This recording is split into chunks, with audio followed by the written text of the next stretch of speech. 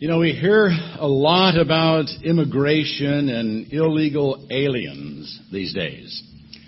And terrorism around the world makes us all a little uneasy about the presence of aliens, illegal or otherwise. Well, the letter we're looking at from Peter is addressed to those who reside as aliens. And while it was originally written to aliens 2,000 years ago, like the rest of the Bible, it's also addressed to us. And even though our ancestors came from someplace outside of America, we seldom think of ourselves as aliens.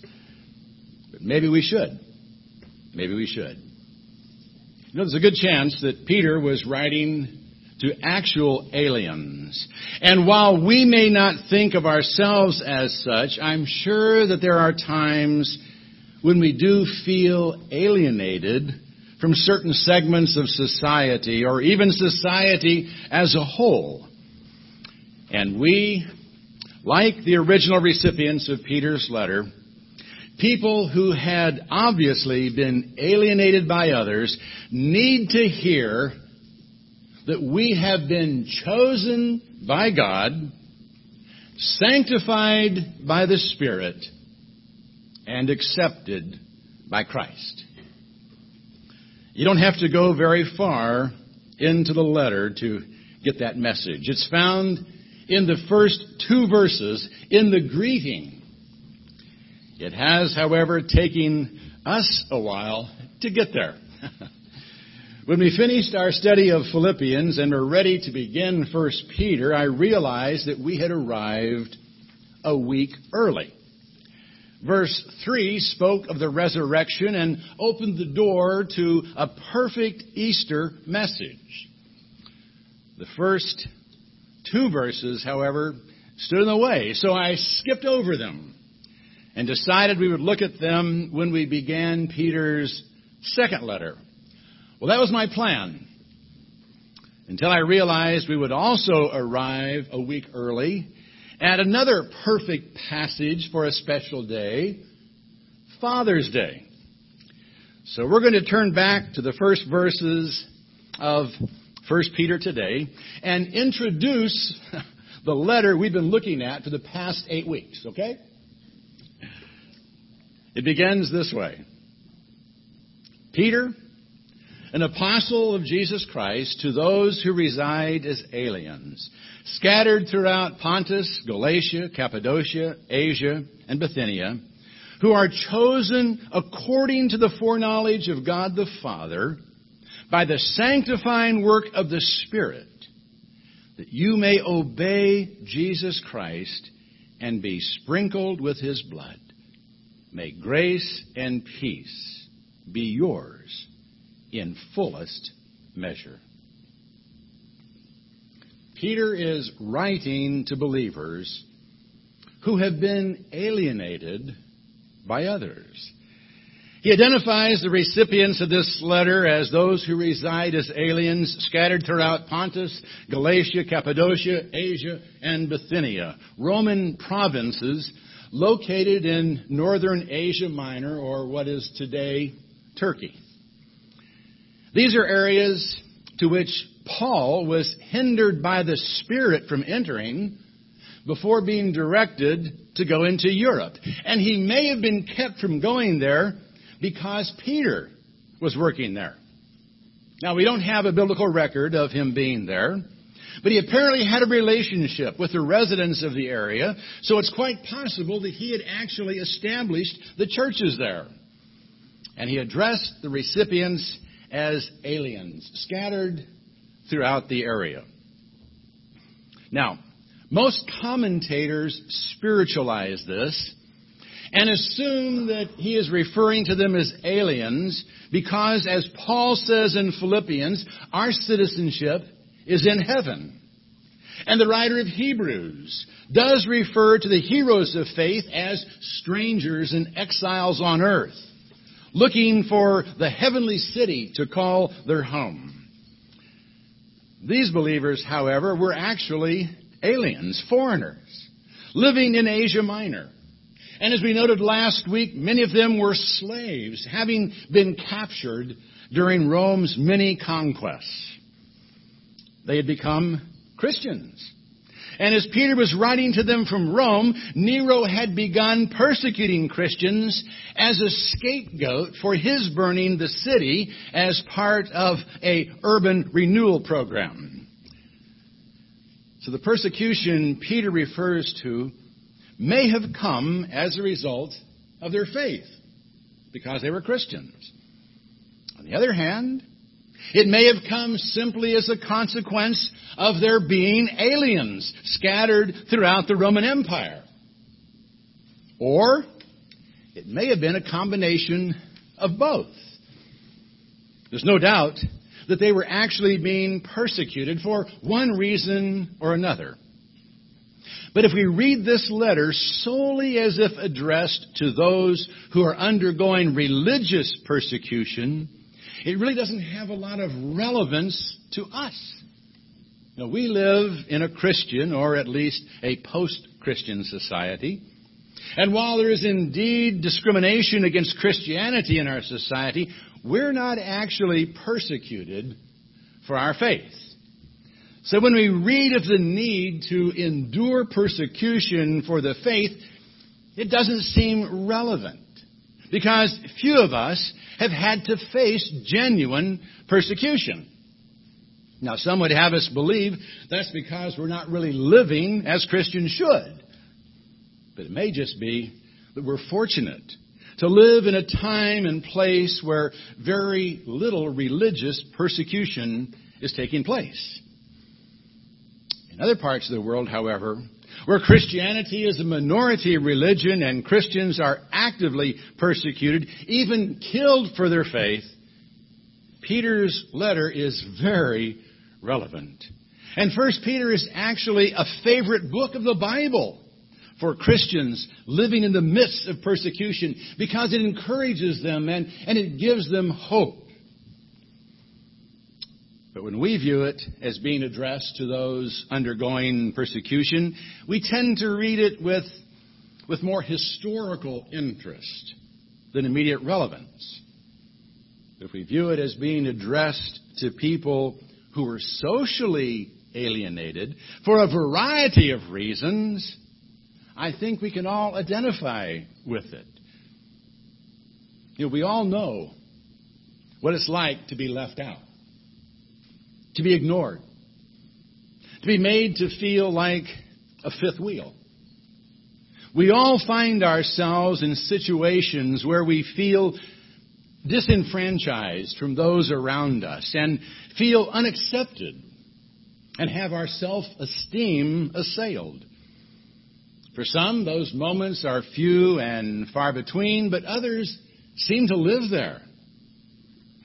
In either case, Peter has an encouraging word for us. And it begins with a realization that we have been chosen by God. You know, sometimes it's devastating when kids are playing and they're choosing up teams, and you're the last man standing. But it really doesn't matter. It really doesn't matter if you're the last one to be chosen to be on the team if you know you've been chosen by God.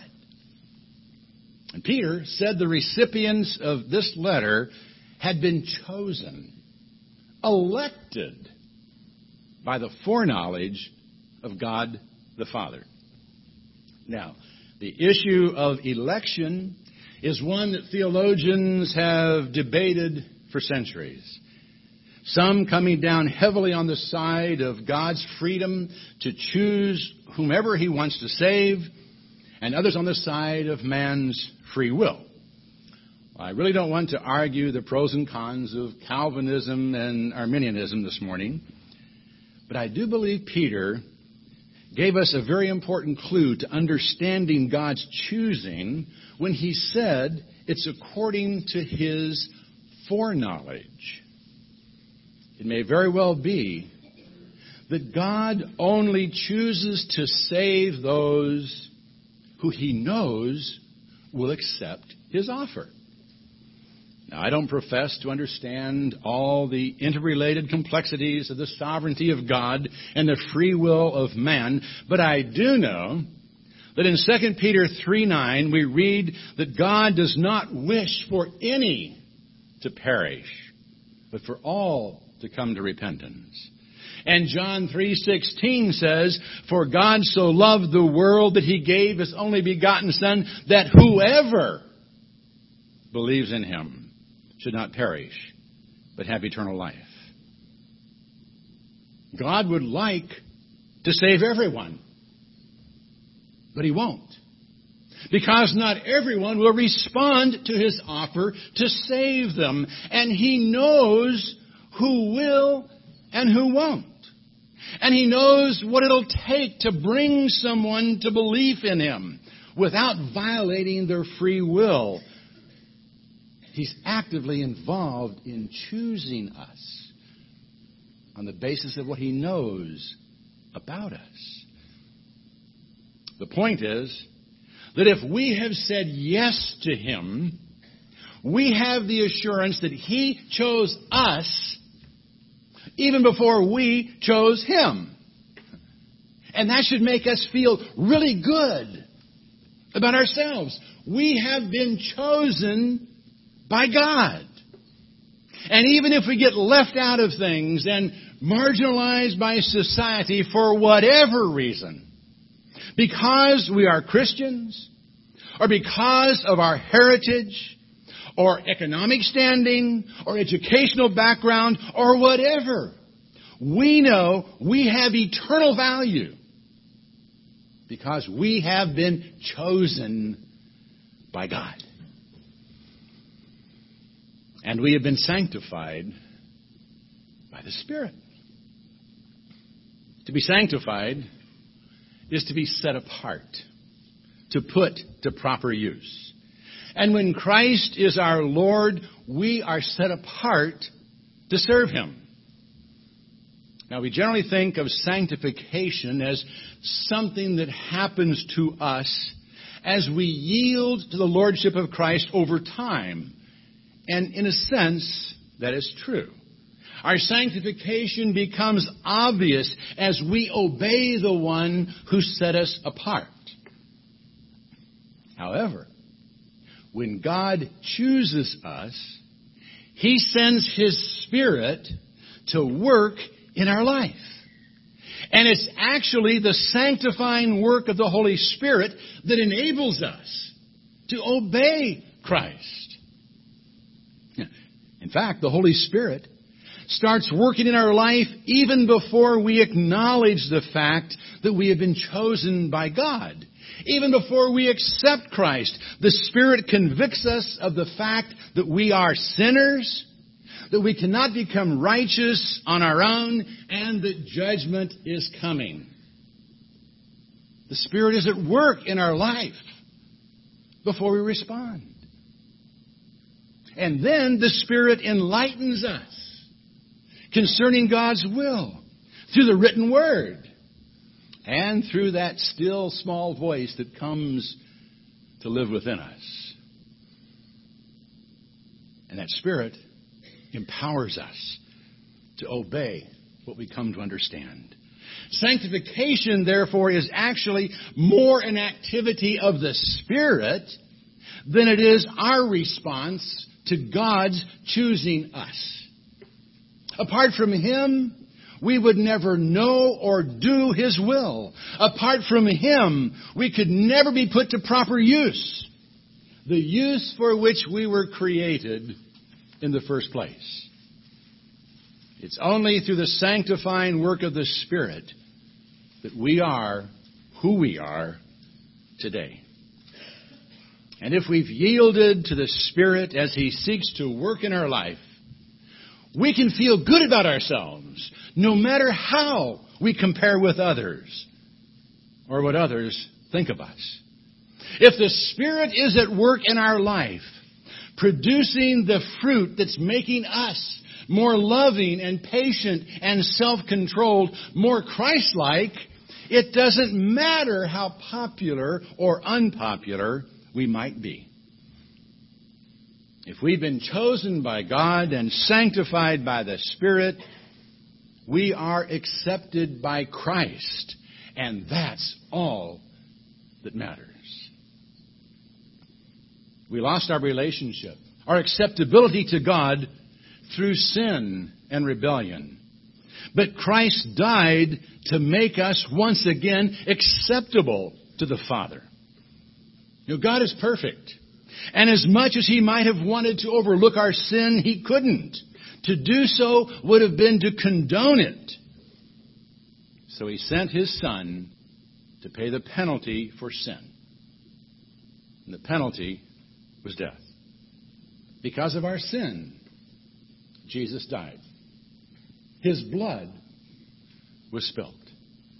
And as people were cleansed with the sprinkled blood of sacrifices in the Old Covenant, so we are cleansed by the spiritually sprinkled blood of Christ today. By faith, we ask Him to cleanse us. And He does.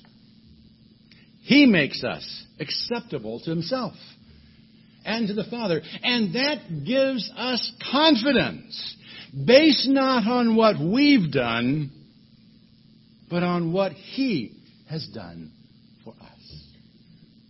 Our confidence in Christ is not based on our activity, or our involvement, our participation in church. Our confidence comes because of what Christ has done for us. Otherwise, we would never know if we've done enough. We would always be insecure in our faith. If we had to try to calculate, well, have I done enough to be acceptable to God today? That's a horrible way to live. If you understand, you're acceptable to Christ because of what He did for you. And you've accepted His gift. There's no doubt of your standing before God. And that frees you to live a life that honors Him without fear of falling short, of disappointing Him, or failing Him. It's an amazing turn of thinking when it comes to a Christian walk. It doesn't matter how much good we've done, or how respected we are, or how the world will remember us. All that matters is that we have been made acceptable to God by the sprinkled blood of His Son. Even if we are nobodies in the world, we are somebody. If we have been chosen by God, sanctified by His Spirit, and accepted by Christ. And we can know that's true of us if, by faith, we've joined ourselves to Christ in Christian baptism. Now, I know some might object to the mention of baptism in this context. They sideline baptism as some kind of a work. It's not a work. It's a response to the gift of God's grace. We can know our standing before God if we have joined ourselves to Christ in Christian baptism. And in the 3rd chapter of this letter, Peter is actually going to say that baptism saves us. Not by the removal of dirt from the flesh, but as an appeal to God for a good conscience. In fact, some actually believe the entire letter of 1 Peter was originally a baptismal message. I won't go that far. But I will assure you that if by faith in the sprinkled blood of Christ you have been baptized into Him, you can rest assured that you have been chosen by God, sanctified by the Spirit, and accepted by Christ. And all of that is a gift of grace. And that grace gives us peace in the fullest measure.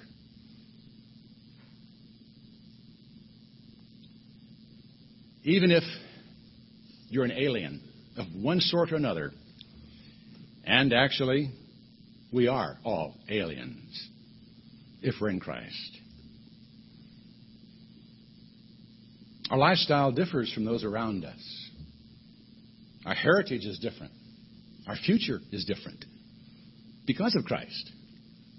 So yes, we are all aliens.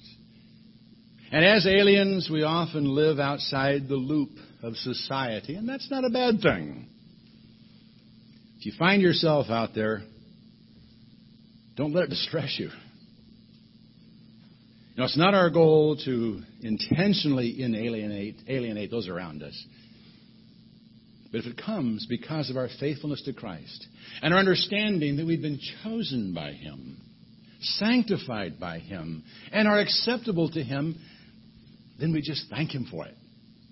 And we celebrate it. And we live it.